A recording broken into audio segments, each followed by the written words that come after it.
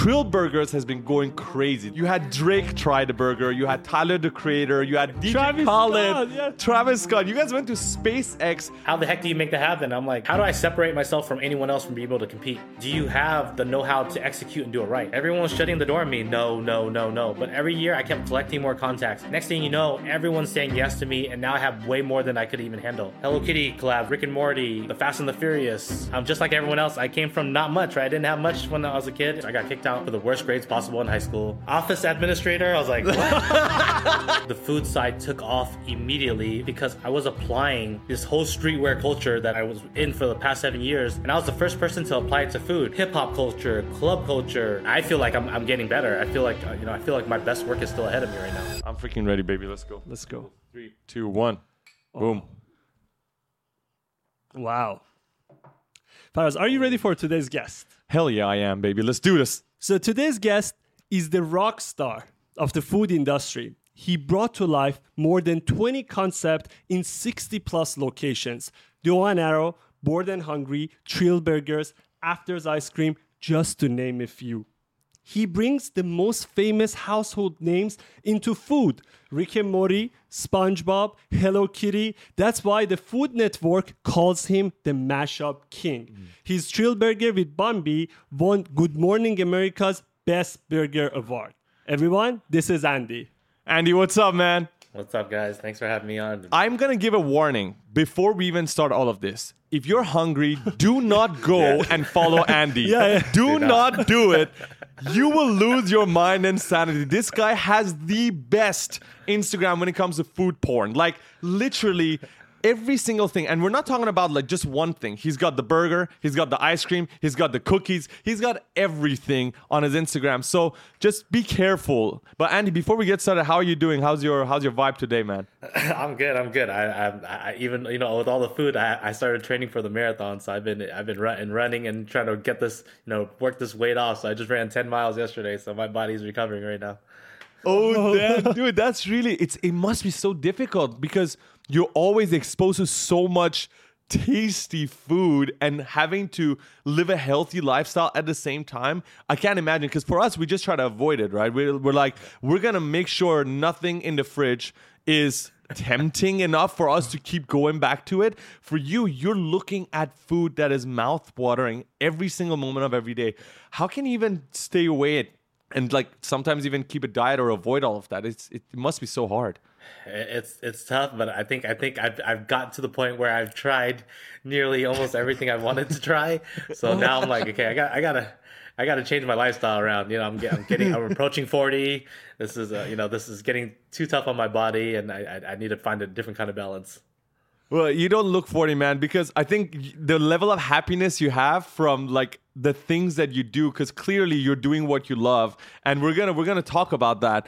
But first things first, I want to say yesterday, me and Farhad were thinking of you like for almost 2-3 hours straight, not because of the podcast, but because we went to this donut place here in Vancouver, and it's apparently supposed to be amazing because there's this long giant queue, like an hour queue all the time. There you go. And we were super excited to try it out. We missed out on it a couple of times. Yesterday the queue was a little shorter, so we were like, okay, let's get in there. And dude, we got 6 donuts. They were the most horrible donuts you've ever tried. No fillings, no flavor. There were 6 different flavors, but they all tasted the same. It was same. And we were like, Andy, please come to Vancouver. Please do something. Like, I would definitely sure that he would do an amazing job with this. it's crazy. Please come and save Vancouver, man. We need you here. I love it. I love it up there. I can't wait to come back up there to check it out. So yeah. It's, the reason we also said this is, again, we recommend you guys now, I'm telling you, please go and check Andy's Instagram page, because you get to see all the different concepts he's done. He's just a genius when it comes to presenting food and also coming up with the ideas of food, like the dreams you might have of the kind of food you want to eat. Like when I guess when people get high, right? That's like exactly what you would want to have. You're like, what if I put the cookie and then put some ice cream on top and then add like Smarties or all over it, and all the things you would do if you're high. This is like the kind of food that Andy can give you at all of his places. And so I guess what I want to say is, before we even get to the real shit, Trill Burgers has been going crazy. This is one of the things you work on with Bun B, and we see all over Instagram. You had Drake try the burger, you had Tyler the Creator, you had DJ Travis Khaled, Scott, yeah. Travis Scott. You guys went to SpaceX. How do you guys get to this level of success with burgers? Because so many people have done burgers in the past, but you guys have clearly done it different. What's happening with Trill Burgers right now? This is a great topic because I just had a conversation with the team about this, and I told them, I'm like, hey guys, this Trill Burgers concept was not an overnight concept, right? Because every single partner involved has had so much life experience prior. Like this is my fourth burger concept. Literally, it took me 4 tries. My partner, Chef Mike, he's been having burger restaurants since 2012.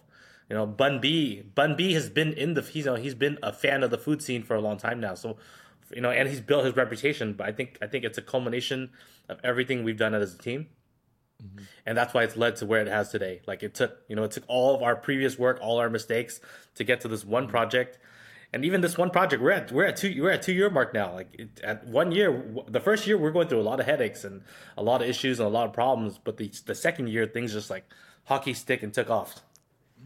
That's first of all, that's crazy because it doesn't look like it's a second year in all of this, because you guys are clearly, it looks like it's something that's been around for years.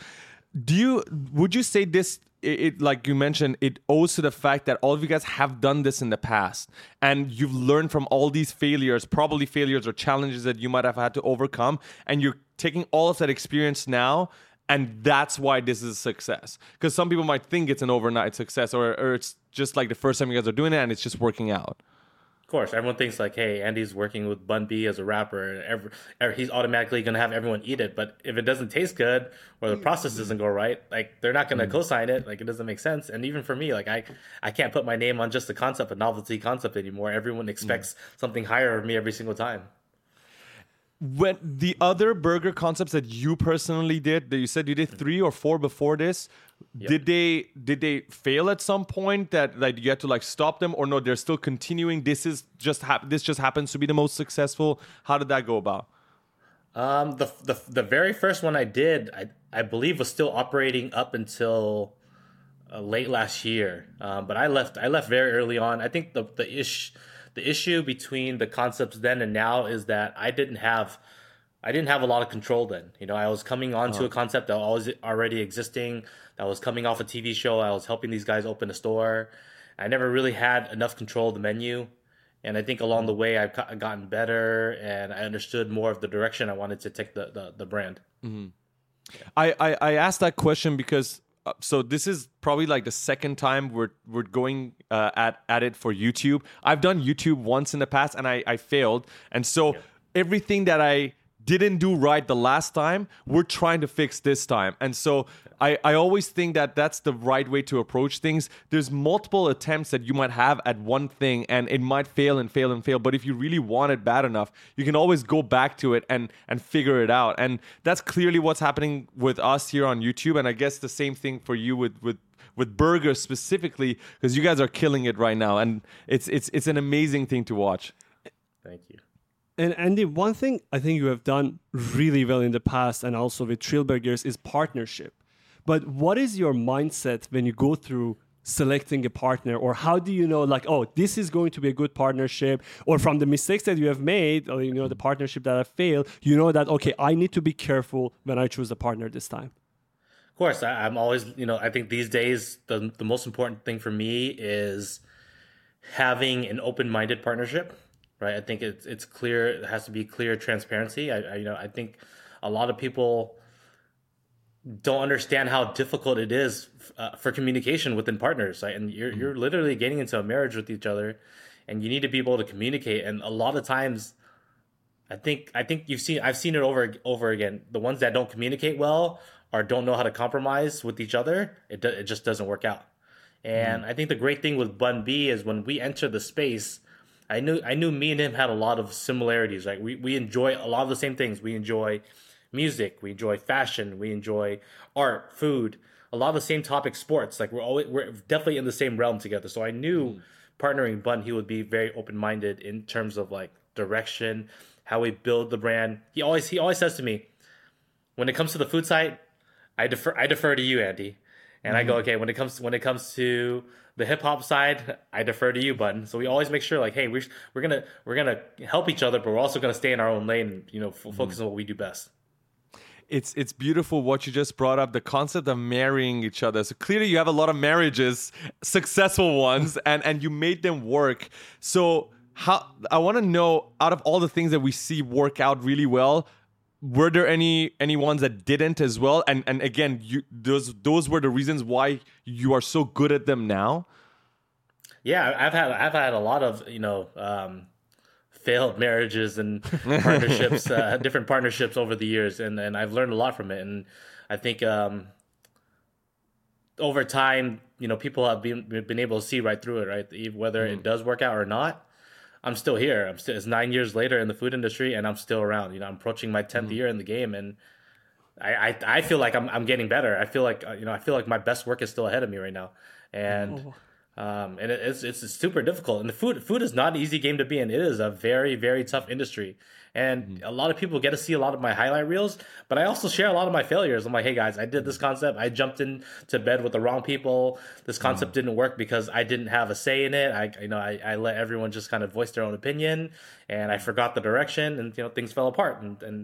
And I think a lot of the reason why people continue to follow my brand is because I'm sharing everything. I'm putting it out there, guys. If it works, it's working out because of this. It's not working out because of this.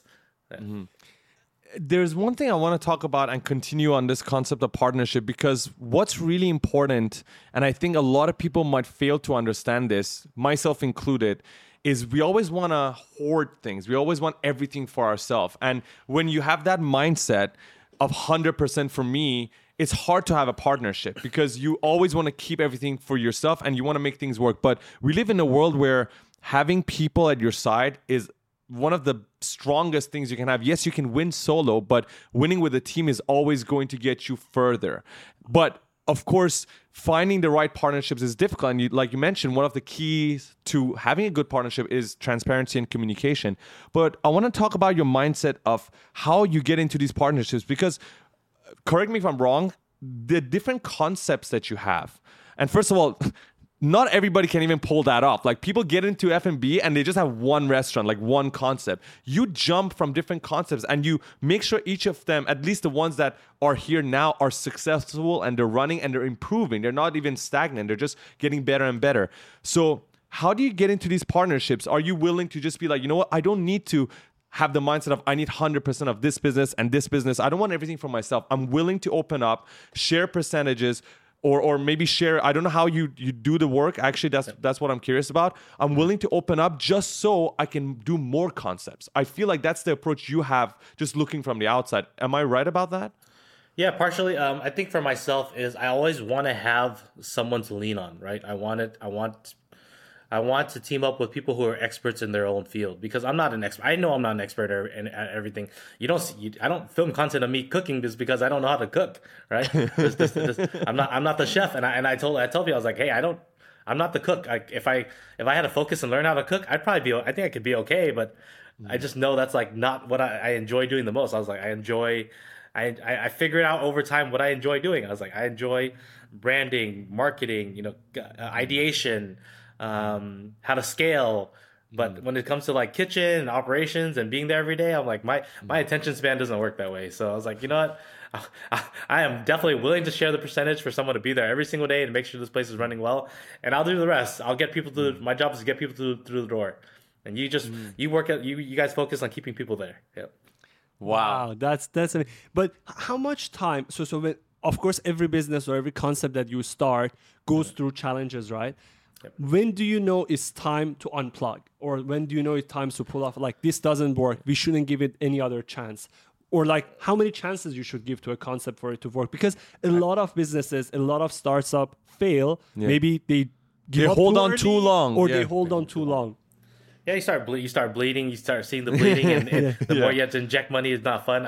I think along the way, you have to look at your partners, and look at yourself and think down the road. Like, hey, if I look at this brand 5 years down the line, are we going to be in the same exact position, or are we going to be able to grow, right? And if we're not going to be able to grow, it's still a business at the end of the day. Then we need to cut the cord, and we need to all move forward. Like, hey, this is an opportunity where we can cut the cord now before it gets worse, and everyone can go their own way and work on something else. Wow. Yeah, that's definitely, I would say, one of the hardest things to do. I guess it also depends on your passion, right? How much passion do you have for that certain project? Because sometimes I guess it's worth bleeding if you really want it to work, and sometimes it could work at the end of it if you just keep going long enough. But I guess if even a percentage of you thinks maybe this is not right for me, you probably shouldn't keep bleeding on it, right? It's more about just like how hard are you willing to go and lose sleep, lose friends, lose, whatever it is on the path just to get to that goal. Would you say that's correct?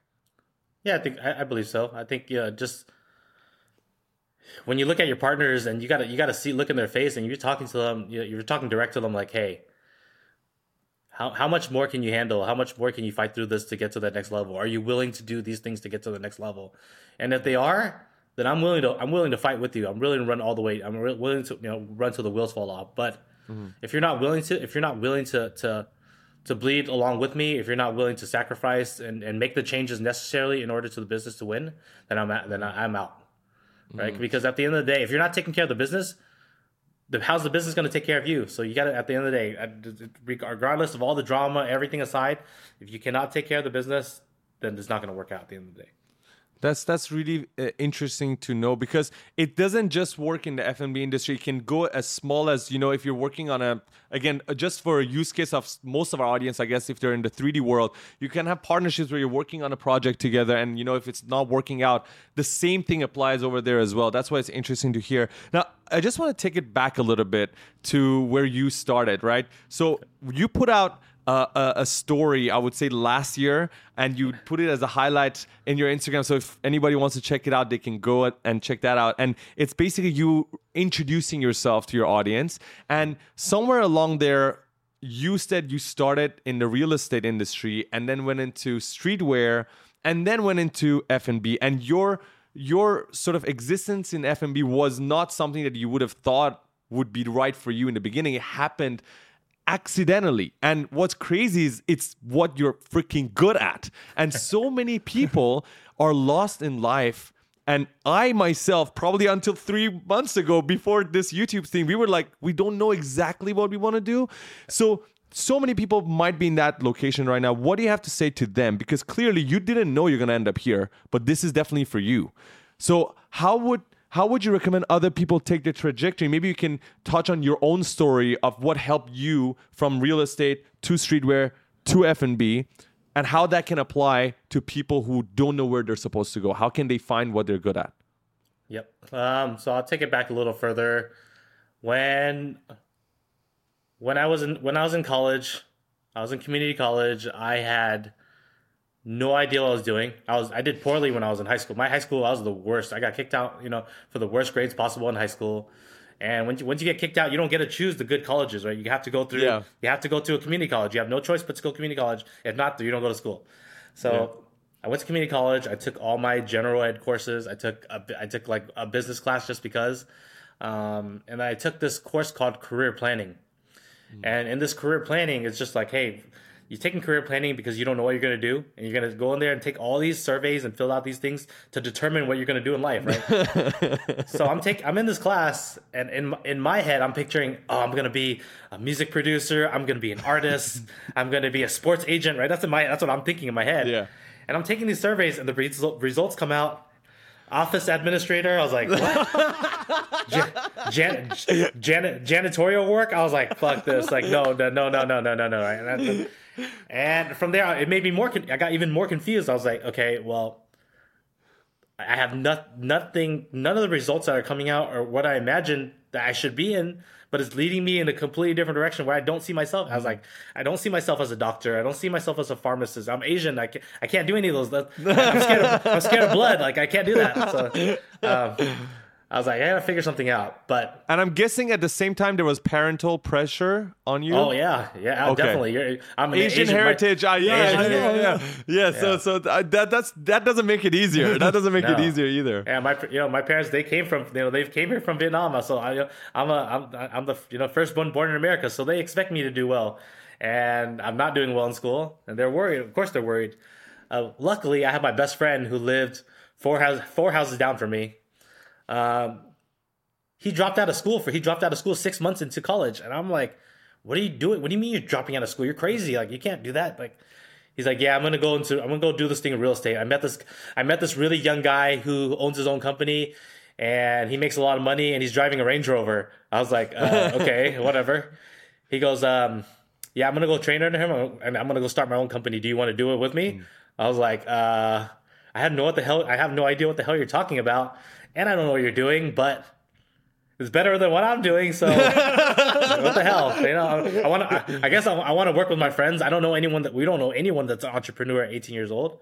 So I was like, okay, I'm gonna go drop out of school and I'm gonna go take classes to become a real estate appraiser. And next thing you know, I'm in this course for a year and a half and learning about real estate, not really actually understanding what it is.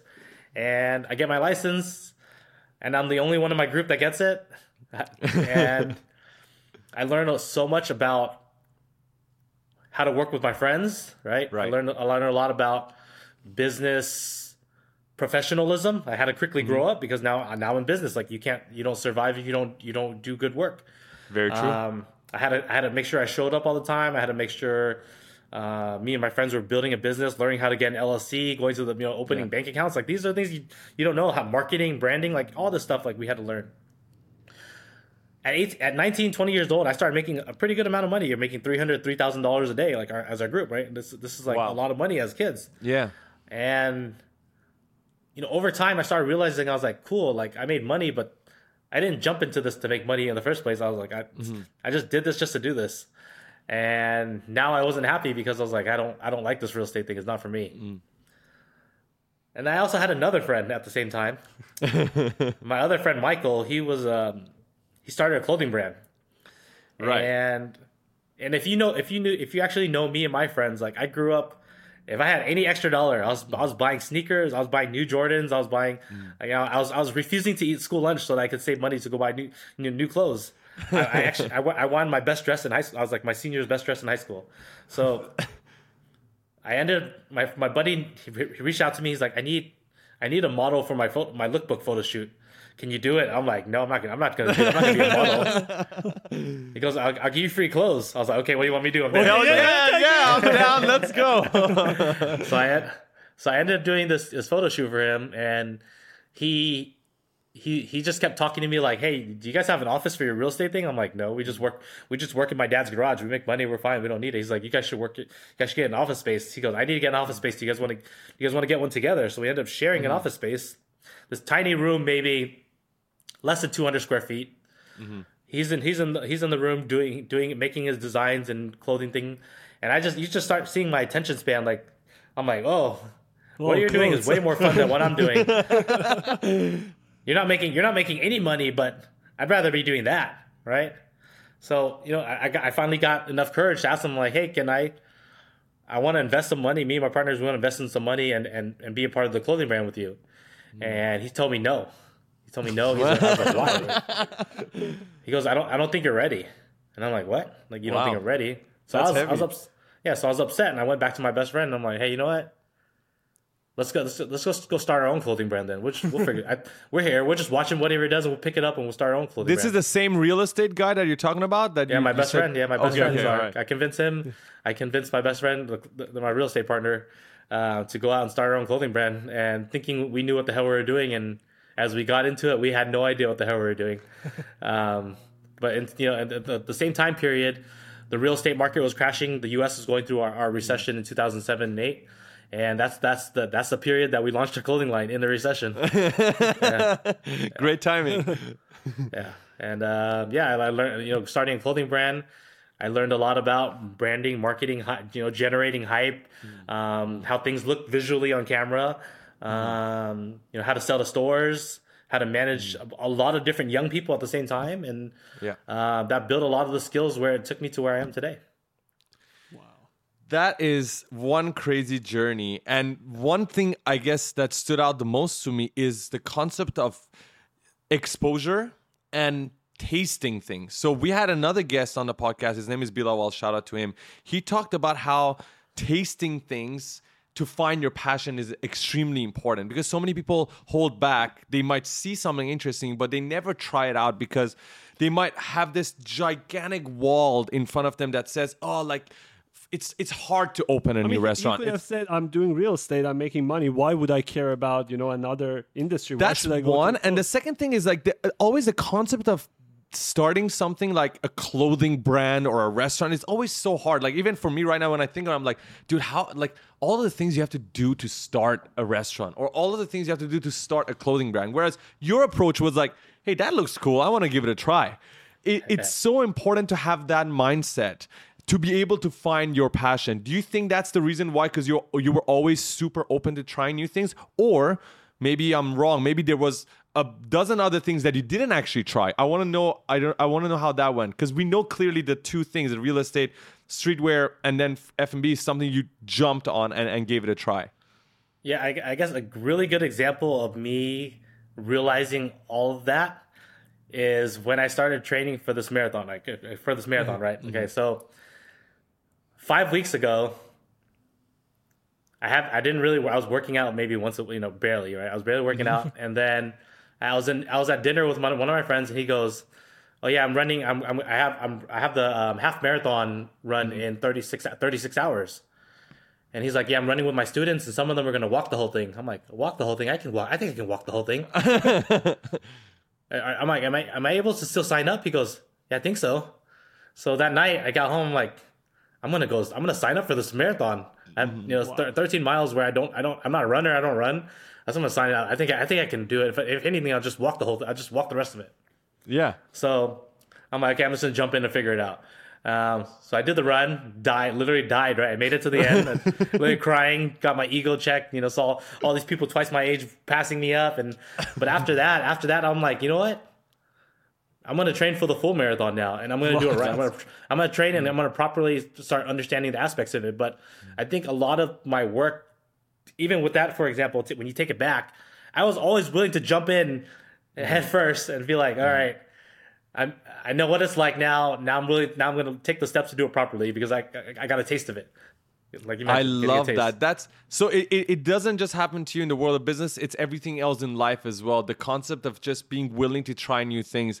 Farhad, I think we should talk about Steve Jobs, the typography. The concept, I'm not sure if you're aware of this. So we saw this online where Steve Jobs, before Apple, he did take a class of typography. And, to anybody at that time, if you were to look at Steve Jobs' life, you're like, how would that help you in creating Apple? But not knowing that indirectly that helped with the design and the artsy vibes of Apple compared to everything else, and why Apple is Apple today.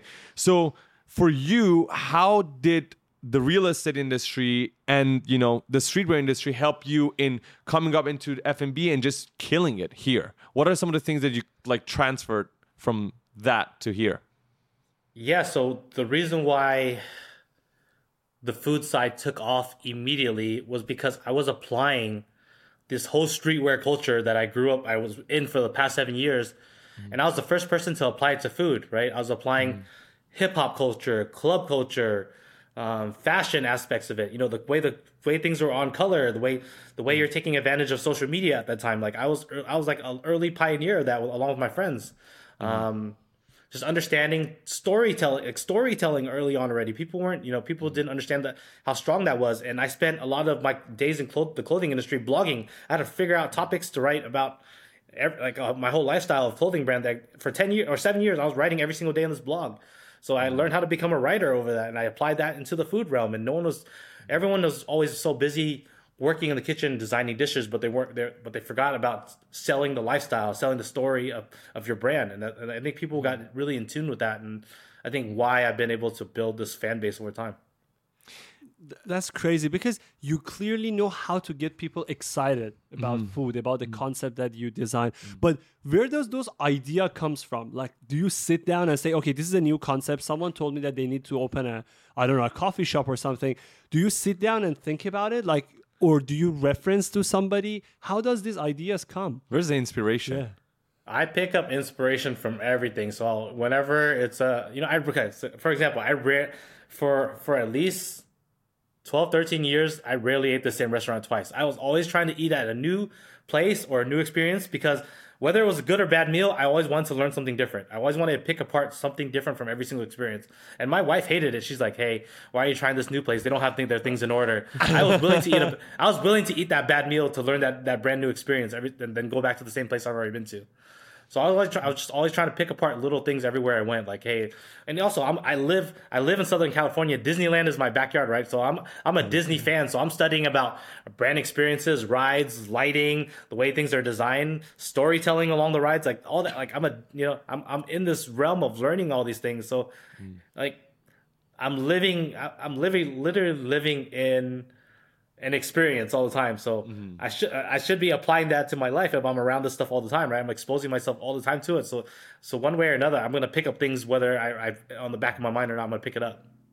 Super cool that you brought that up because we are the exact opposite and we suck at that because when we find a good location, we keep going back to it. We as in Faraz, can I clear that? He goes to the same restaurant 200 times. I like my food. I'm begging him, bro, can we try another restaurant? Dude, especially so when I used to be really fat when I was younger, and when I was fatter, if I found a place that I liked, I would just keep because I didn't want to risk not having like a good meal. So if I went to a place that had a bad experience, I would be like, you know what, this is horrible. This is ruined my day. This is changing today. This is changing starting today. We have to go and try and do it. They should do it Andy style. And Andy style. And you see it, by the way, guys. Again, if you follow Andy on Instagram, if you check out his stories, he's at a don't do it before you sleep, though. Don't do it. I did that. I had It's a horrible. Yeah. No. We see you even going out and trying new restaurants all the time, even now, because you want to get ideas. When you this is like completely unrelated to your journey, but like when you go to these new restaurants, do you actually have the whole plate or do you just like test it? Because sometimes you see on the same day, you go to like 2-3 different places. You just have like the whole plate and then go to the next one. And it's just like you try it, next place, try it, next place. Yeah. So if you've gone on any trip with me, if you talk to my friends and everyone that's ever traveled with me, they know the rules now. They know hey, we're taking a bite, we're trying the best dish. And we're gonna pack it up and we're going to the next place. So we're gonna either you guys can eat it later at night, or we're gonna give it away to the less fortunate that around the area. Oh, dude, we gotta travel with you, man. Like he's coming down to Vancouver. I'm gonna go to a restaurant. I don't want to travel with anybody else, honestly. Let's talk about your partnerships, not with your business partners, but I would say the licenses, I guess, that you get with the household names like SpongeBob, Hello Kitty, Rick and Morty, because anybody who has not, I guess, started a clothing brand or a restaurant or any sort of business, when the first thing that pops in your head, the moment you think about these names, is just like, it's impossible to work with these guys. They're so big. Licenses. Yeah, they're so big. You clearly didn't have that mindset again. You probably dived right into it. How the hell do you get to work with these big names, and how did it help you set up your brand for the popularity that it gained over the years? Yeah, so I learned a lot about licensing during my clothing industry days. Nickelodeon actually reached out to me the first time, presenting me the Nickelodeon brands. And my dream, I'm a Ninja Turtles fan, and I really wanted to work with the Ninja Turtles at the time. So I designed this whole collection, this clothing collection for the Ninja Turtles collaboration. And at the last moment, which I still have images, I'm gonna show the images one day of the collection. They said, we actually signed with another brand, so we can't do the Ninja Turtles collaboration with you. And you guys made the whole thing.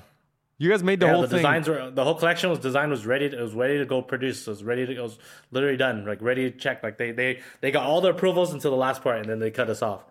And I was so disappointed. But then they go, you know what? We still want to work with you guys, so we're gonna offer you SpongeBob. I'm like, okay, well, SpongeBob's cool. Let's just do it. Let's just work on a collection. And then that was my entry into licensing, and started doing a lot more collaborations along the way. And then when I got into food, when we first launched After's Ice Cream, I knew along the way there were going to be a lot of knockoffs. I already saw, like, within the first month, I already started seeing people knock off the brand. I'm like, okay, well, that's going to happen. That's fine. How do I separate myself from anyone else from being able to compete? Right? I'm gonna end up working with these worldwide brands, and most people don't even know the first steps of how to even get into this licensing world to make it happen. But even if you did get into there, do you have the know-how to execute and do it right? And I don't think most people were going to be able to do that. So I was like, okay, let's do it. So I started, doing Hello Kitty collabs with afters, Rick and Morty, the Fast and the Furious, some streetwear brands, Crooks and Castles, the Hundreds, a lot of brands, like, people wouldn't be able to figure that out. And even we did a collaboration with the dance crew with Kinjas, right? Literally line wrapped around the building, helicopters flying around, wondering what's going on. But we're merging different lifestyles to get, like, my thing was like, hey, let's merge different lifestyles together. Let's get people curious. Let's build this fandom that's so strong that no one else is going to be able to replicate. So once we do these things, everyone's gonna be like, we can't even catch them anymore. They're way too far ahead now, and that was always, like, the goal for me. Do you have any tip to anybody who maybe is, working on a clothing brand or working on maybe even food industry, maybe your own competitors? I don't know. I'm just, any tip. I guess it's not good to say your competitors for a tip, but generally speaking, do you have any tip that you can share as to how, as someone who's just, like, starting out, if they're dreaming of working with big brands like this, how can they get into that zone? Like, how can they prepare themselves to be able to work with big brands like that? Or big names? I think a lot of time presenting is a big thing, right? Okay, so for example, there's an event called the Licensing Expo, like, that's once a year. And when I was first going to that show, presenting, everyone was shutting the door on me. No, no, no, no. But every year I kept collecting more contacts. I kept shaking hands. I kept coming back every single year. Look, now I finally got a collaboration, and here's my second, third, fourth, fifth. Next thing you know, everyone's saying yes to me, and now I have way more than I could even handle. And now I'm saying no, right? Now it's flipped around where I go, hey, I can't take this on. Maybe in like 2-3 years, come talk to me again. But I got a lot of stuff lined up already. But I think presenting a strong brand deck is important, right? Showcasing what you're able to do, and having clear goals on what you're trying to accomplish with it, because they want to see to see data. They want to see what you can pull off. Dude, that is okay. First of all, thank you for that. That was a selfish question from Faros, by the way. I know in your head you're thinking about. I want us to be able to do that. I'm being honest. Yeah. My dream is to be able to work with some of the brands that I've been a big fan of, and it's just so hard. Sometimes you're like, what, should I just shoot them an email? Would they even read it? Because they're so big. And now knowing that, okay, I didn't even know there was a licensing expo, by the way. And I think that's like already first step. Yeah, first step. And it's crazy because I guess an analogy for the younger crowd, and myself included, I'm single. It's like going, and if you're trying to pick up a girl, right, at a bar, you might get a failed attempt one time, but you shouldn't just stop there, right? You go and talk to as many girls that you like as possible over a long period of time, and then you might end up having a girlfriend, right? It's like you can't just try one time and say, oh, okay, like, girls don't like me, right? You just have to try, and eventually you find enough contacts.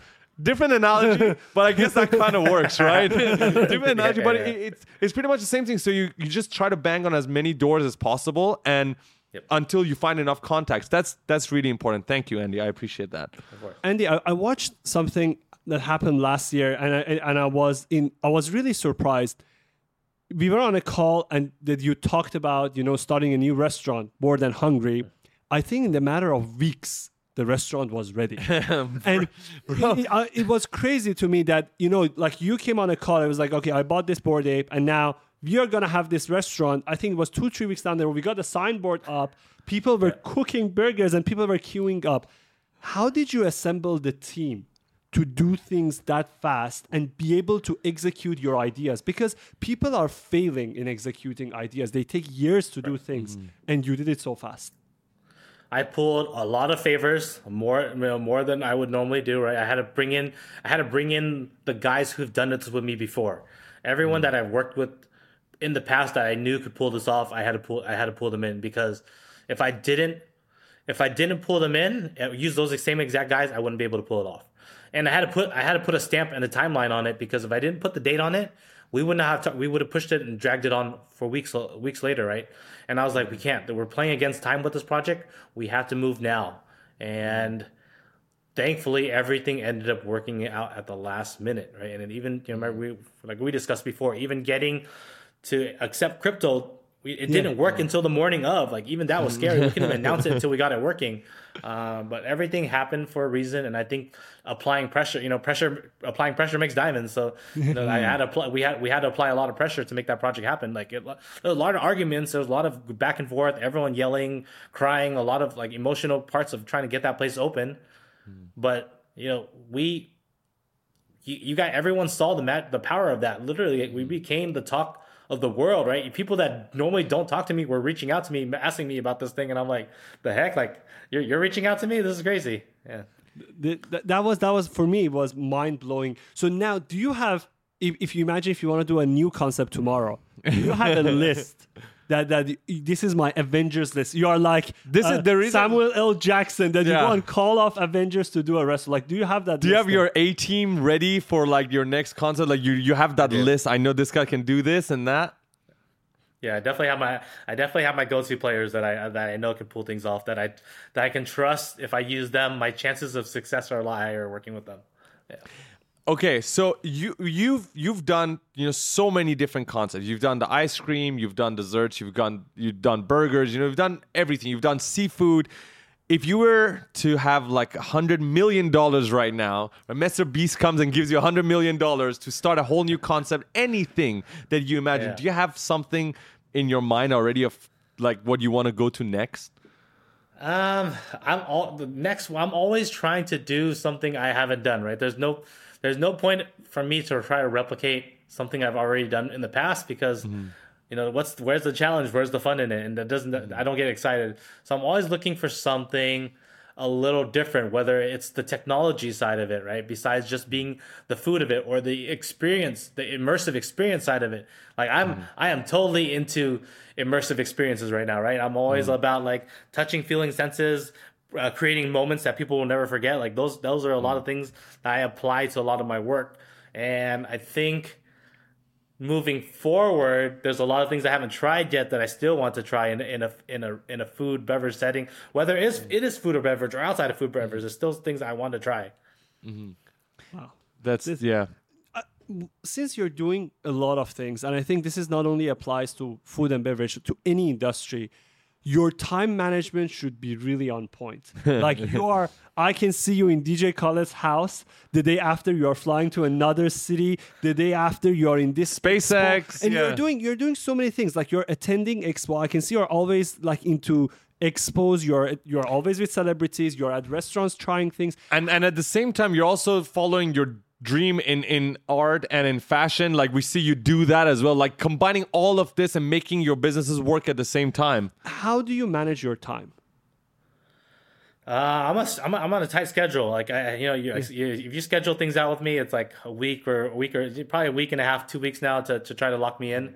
But I have time blocks. Like, hey, if you get me on a call, like you guys have been with me on calls. If it's more than like 30 minutes, I am checked out. Like, I got like, you guys got 15 minutes of my attention. And after that, my mind is already thinking about 20, 30 different things. So literally I try to get in there, get everything done, and then I'm on to the next thing. Like that's how I usually worked. And I think that's worked well for me in the last like 2, 3, 4 years now. So that I continue doing that, kind of continue working that schedule out. I love that. One thing that you mentioned on your stories, the My Story, when you were talking about your life, you were showing all the things that you were succeeding in. And then you also had this one story talking about how it wasn't all sunshine and rainbows. And you also had a lot of failures to get to where you are today. Correct me if I'm wrong. This is leading up to the question I have about, maybe your biggest challenge, your biggest failure that you learned from in your career. You mentioned something again. Was it an accident that happened in your store? Was it theft, or was it a car coming through? I don't know. I think I saw something in your stories something that changed the way you were working. I'm not sure if that was. Can you correct me if I'm wrong? Was that something that you posted about something that happened in one of your locations? Yeah, the last straw was when a car ran into the store, and okay. Can you tell us about that a little bit? Yeah, we were going through a lot of issues with this one concept that I wanted to do, literally in my hometown area. It was a Vietnamese concept. And I was trying to make sure this Vietnamese concept was going to be great because I'm Vietnamese. I have to do right for my community. And everything turned out wrong. Like my partners at that time were not having up to par quality. They're pushing out. They were rushing to open the store without making sure the product was solid. And then money started disappearing from the bank accounts. Wow. And then when I'd come in, the procedures would change, or the quality would continue to be different, or we would always be sold out of the best-selling item for some weird reason. I don't know what's going on. That's horrible, man. If the quality of the food changes like from time to time, I hate that. The consistency in the quality is so important when you go to a place. It is. Because you have expectations of when you enter this place, and you're like, why does it taste different every single time? And that's what's beginning to happen. And my friends were messaging me about it, and I was like, this is embarrassing. And once the car got through the store, I was like, this store is full on bad juju. We need to get the hell out right now. So let's figure out how to get rid of this project, and let's just part ways and everyone go their own ways, and that's it. So yeah. Damn, that's a crazy story, man. That's like a like a KO shot from a boxer. That's like car coming to the store. No, the Mortal Kombat fatality shot. Finish it. That place is like this, and then the car comes. It's like, okay, it's done. It's like this is it. Yeah, like you're like there's no coming back from that. I'm like, guys, the world is sending us a message. Let's take that message. And it's move like on. fucking what else do you want? A car fucking came right Flying through the into store. the store. What kind of message do you want, Andy? Stop this right now.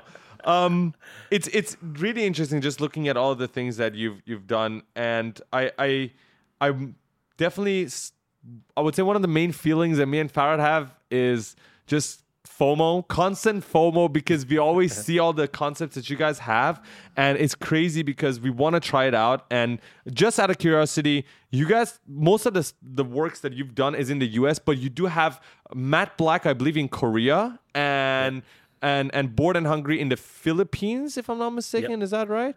Is there any other locations you guys have outside of US? You have recently been going to UK, right? I think something has been happening over there. Was it? We did a pop up in London.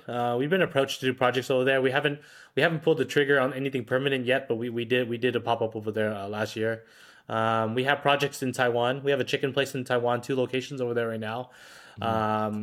I also developed a project with you guys in Japan that we're hopefully we will see the light of day, hopefully sooner than later. But there's a lot of things. There's a lot of different places, a lot of different countries. People are reaching out to us right now, and we're just making sure that we find the right partners in those countries to pull it off. I think it's very important that we have the partners who can execute and make sure they can bring the vision to life in the right way. And Korea and the Philippines have done a tremendous job for us right now. They do an amazing job on the way the store looks.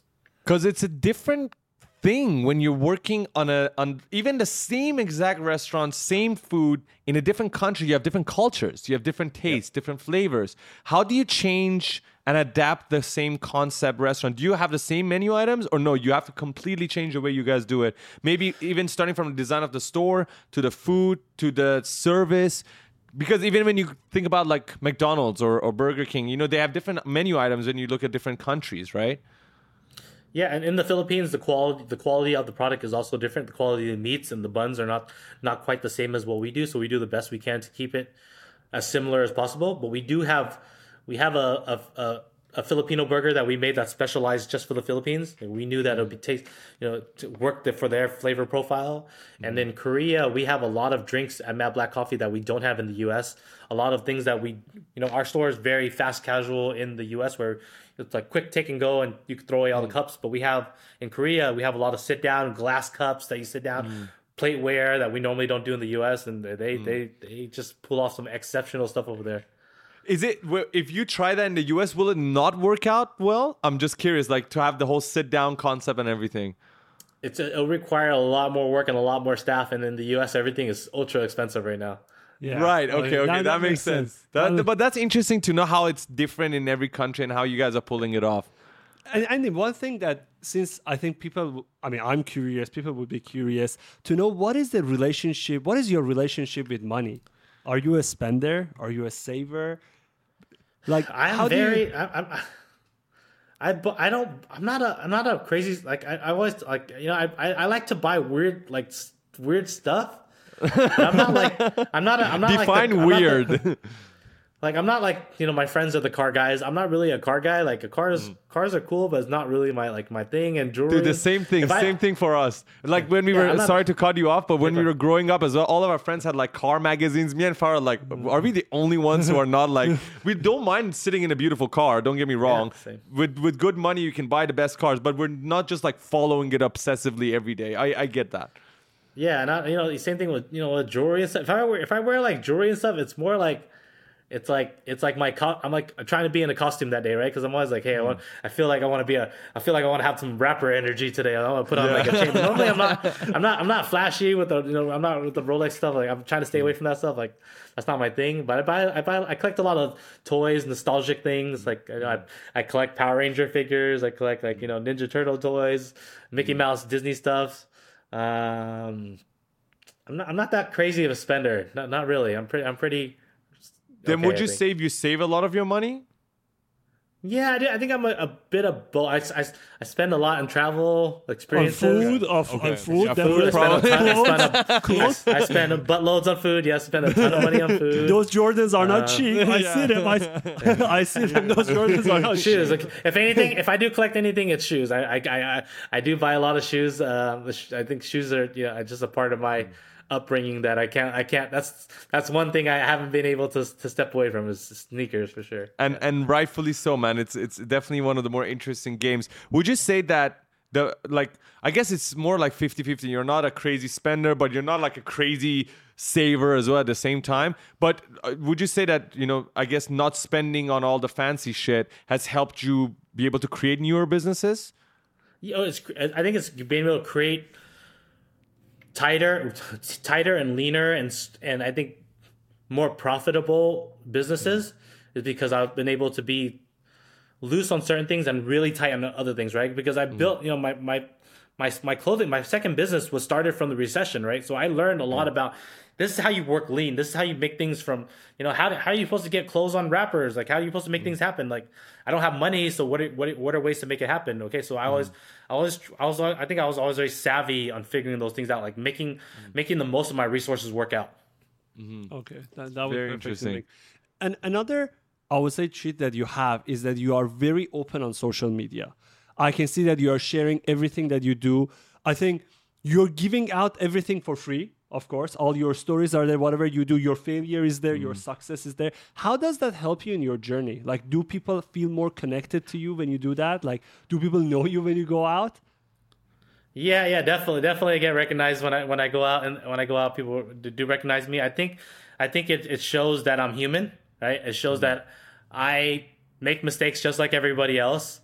I also came from, I'm just like everyone else. I came from not much, right? I didn't have much when I was a kid, and I also good showing people that, hey, even though I came from where I was at, I could make magic happen by being myself, right? I could always make happen. I didn't have to be anybody else. I could, anything that I dreamed of or I wanted to make happen, like things happen, right? Look, I'm sitting in the same room as Drake eating my burger, right? I'm in DJ Khaled's backyard. Like, most people were like, how the heck do you make that happen? I'm like, well, I just believed in myself continuously, and if an opportunity came up, I was willing to chase towards it. I was willing to go for it. I'm an opportunist. I'm gonna go make it happen. Behind closed doors in your own sort of business life, right? Would you say you pull off a godfather sort of role where you do favors for other people in a way that when you need the favors, because you just mentioned for Bored and Hungry, you have to pull in a lot of favors, right? Like, favors aren't free. Like, no one's just going to do things for you out of the blue. Do you give a lot of favors all the time so that when you need it, you can get them back? Is that how you do business?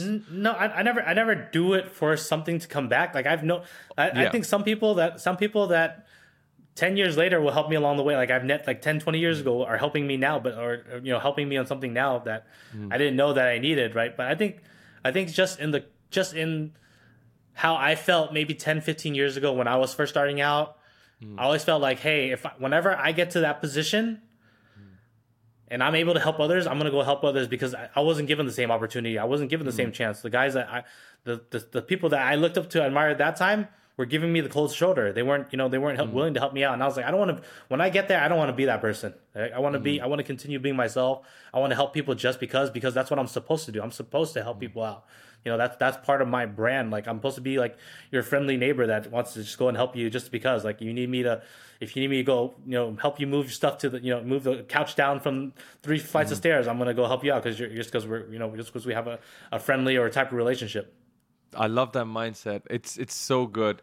I guess we're gonna sort of wrap it up with I want to talk about family. Are you okay with that? I want to stay on that too. One thing I want to mention. Let's go first. I guess one thing I want to talk about is your parents and how they. I guess when we were talking about your past, they were worried about you, right? And what you were doing, failing in school, and not being able to find your journey in the very beginning. I bet a lot of people watching who might be students, they're also worried about the same thing. Maybe they're not doing well in school. Maybe they don't like what they're doing in school. How do you go about dealing with that relationship with your parents? Because you're unsure of yourself at the time as well. Your parents are unsure. How can you deal with that whole relationship, making sure you can, make your parents proud, I guess, but you also don't know, because when you're young, you have no idea when you're going to be successful, right? It's a hard sort of thing to deal with. How do you deal with that? How did you deal with that, essentially? I think just showing my parents I was always doing something, right? Mm-hmm. Whether it was successful or not, I wasn't just sitting on the couch watching TV or doing everything I was doing had some type of purpose. Like, hey, mom and dad, I am dropping out of school because I'm going to become a real estate appraiser, right? Like, I think appraising, I can if it doesn't work out, at that time I could still go back to school. But I didn't at first. When I first dropped out, I told them I was going to do both, right? I lied to them and I was going to do school and real estate at the same time. But I think as they saw along the way that the real estate thing was like, okay, it's kind of working out. It's not doing so bad for them. And then transferring to the clothing industry was scary because they're like, wait, we don't know any kids that do have a clothing brand. What are you doing? Yeah. Are you sure? Are you sure you're gonna get into this? I'm like, yeah, I know what I'm doing. Just don't worry about it. I'm doing something. It's better than me not doing anything. I can go back to school if anything, right? And then I got to food and I got to opening an ice cream store and they're like, oh my God. Are you sure the clothing thing? You are the definite decision of bad decision. Wow. Yeah, exactly. The clothing thing is doing okay now. Are you sure you want to jump and do ice cream? Like, I don't know anyone opening an ice cream store making money. And then after the ice cream thing, they're just like, okay. You can touch anything you want. You can touch anything you want. Do whatever you want. You're good. Yeah. It's always like that, man. We always say, because anybody who ever asks advice, I used to be in esports and video games, and I guess the first time I was getting into it, my parents' reaction was like, video games, like money with video games, I don't think that's a thing. And I had to prove it to them because YouTubers were only starting to make money at the time. Yeah. This is like the first, I think, 2012, like, all those Call of Duty gamers were coming about. And so I was showing that to them and I was like, look, it's real. They wouldn't believe it until I got my first paycheck, not from YouTube, but working at like an esports company back in Malaysia. And that's when they started believing in it. And so I guess you're absolutely right. You just have to find a way to prove to them that you're doing something. That's better than doing nothing. And I guess if you can make them understand that, that's always the best way to approach it. Yeah. And Andy, one more thing that now I want to talk about your family now. You're doing so many things. You're super busy, but we always see that you are a family guy. You're spending time with your wife, with your kids, going to Disneyland. I think a lot of people who are watching, of course, everybody is super busy. Everybody's trying to make their business work or working for someone that they do long hours. How do you become a great dad, a great entrepreneur, and a great husband at the same time? That's always a work in progress, right? Always a work in progress. Balancing is not the easiest thing. I think right now, like my number one thing is being a great dad is number one, right? My business and stuff I think I'm at a point where it'll always be there. Work will always be there, regardless of whether I like it or not. It's there. It's there. So my kids have I have my time with my kids during the day, and I try to block everything else out unless it's something really crazy where I have to fly to Miami to hang out with Khaled. Then yes, I will. I will have to take off for that. But other than that, if I'm with my kids, like from 5 to 9, they get off and they're at home. I'm trying to hang out with them as much as I can until they fall asleep, and then I'm back on my computer doing work and knocking things out before I go to bed. And I think a lot of people they make a lot of their work drag on because they haven't figured out how to focus their time on how to get the accomplished. There's so much distractions in life, social media, all these things. Like when you got time to get to work, you're like, I just wasted 4 or 5 hours instead of like, hey, for this 1 hour, I'm going to spend just completely focused on this. And if you can learn how to dial in on those things, you'll get so much more work, so much more things done. Damn. So it's distractions that you're saying, like a lot of distractions that people might have that is actually wasting their time. It's so true. Sometimes me and Farad, like once a week, actually, we have this planning day. We sit down, we're like, how can we improve our time efficiency? What did we spend time on, this past few days? And we realize there's small pockets of time that you don't even freaking realize. Maybe 10 minutes here, 10 minutes there, 15 here. And it adds up to 2 hours during that day where you could have spent that on completing an actual task that could have helped you then spend time with your family or do anything else that you really wanted to do. I genuinely believe that is true. One last question, Andy. For anybody who has met you for the first time right now, they want to know what the hell is going on with you in the future. Over the next few weeks, months, what can I expect? Is there anything that you're working on right now? If you're in US, go and try Trill Burger. If you're in the US or Korea for Matt Black or Taiwan you mentioned or Philippines, go and try one of his places. But I guess in those areas or maybe somewhere else that we're not aware of, is there anything that people should be looking forward to from you? Yeah, I got some crazy stuff coming in the next few weeks at Comic-Con. Some special projects during Comic-Con week. If you guys are out here in San Diego, make sure you guys drop by during Comic-Con week. There's going to be something crazy that we're working on, and I'm super excited about it. And what else do I have in the next few weeks? I got a special collaboration project coming out next weekend. I can't reveal it yet, but it is. I think it's super dope. I think it's gonna be super cool. People are gonna love it. But yeah, the next 2 or 3 weeks, definitely those projects are gonna be crazy. Fantastic. We're gonna leave the link of your socials down in the description. So for anybody who wants to, again, lose their sanity, you're more than welcome to check out Andy's socials. Instagram? Yeah, but it's been a real pleasure talking to you. We learned it's exactly what I expected. I was getting into this episode thinking I want to learn something outside of my specific industry, and I learned so much. And I hope for Farad, I guess, 100%. That was, selfishly, I really wanted to have this conversation with Andy because we always talked about work, but we never sat down and you talk about his process. And one more thing that's true, he's right. Every time we would get Andy on a call, it was like 20 minutes, and then we lose him, and then that's the first time we get him for an hour, baby. That's why this is the code. The best. If you want to talk to Andy, you should have a podcast, guys. That's the secret. That's the only way you can get him for an hour. For sure. But thank you so much, Andy. Once again, you're absolutely amazing. Can't wait to see you.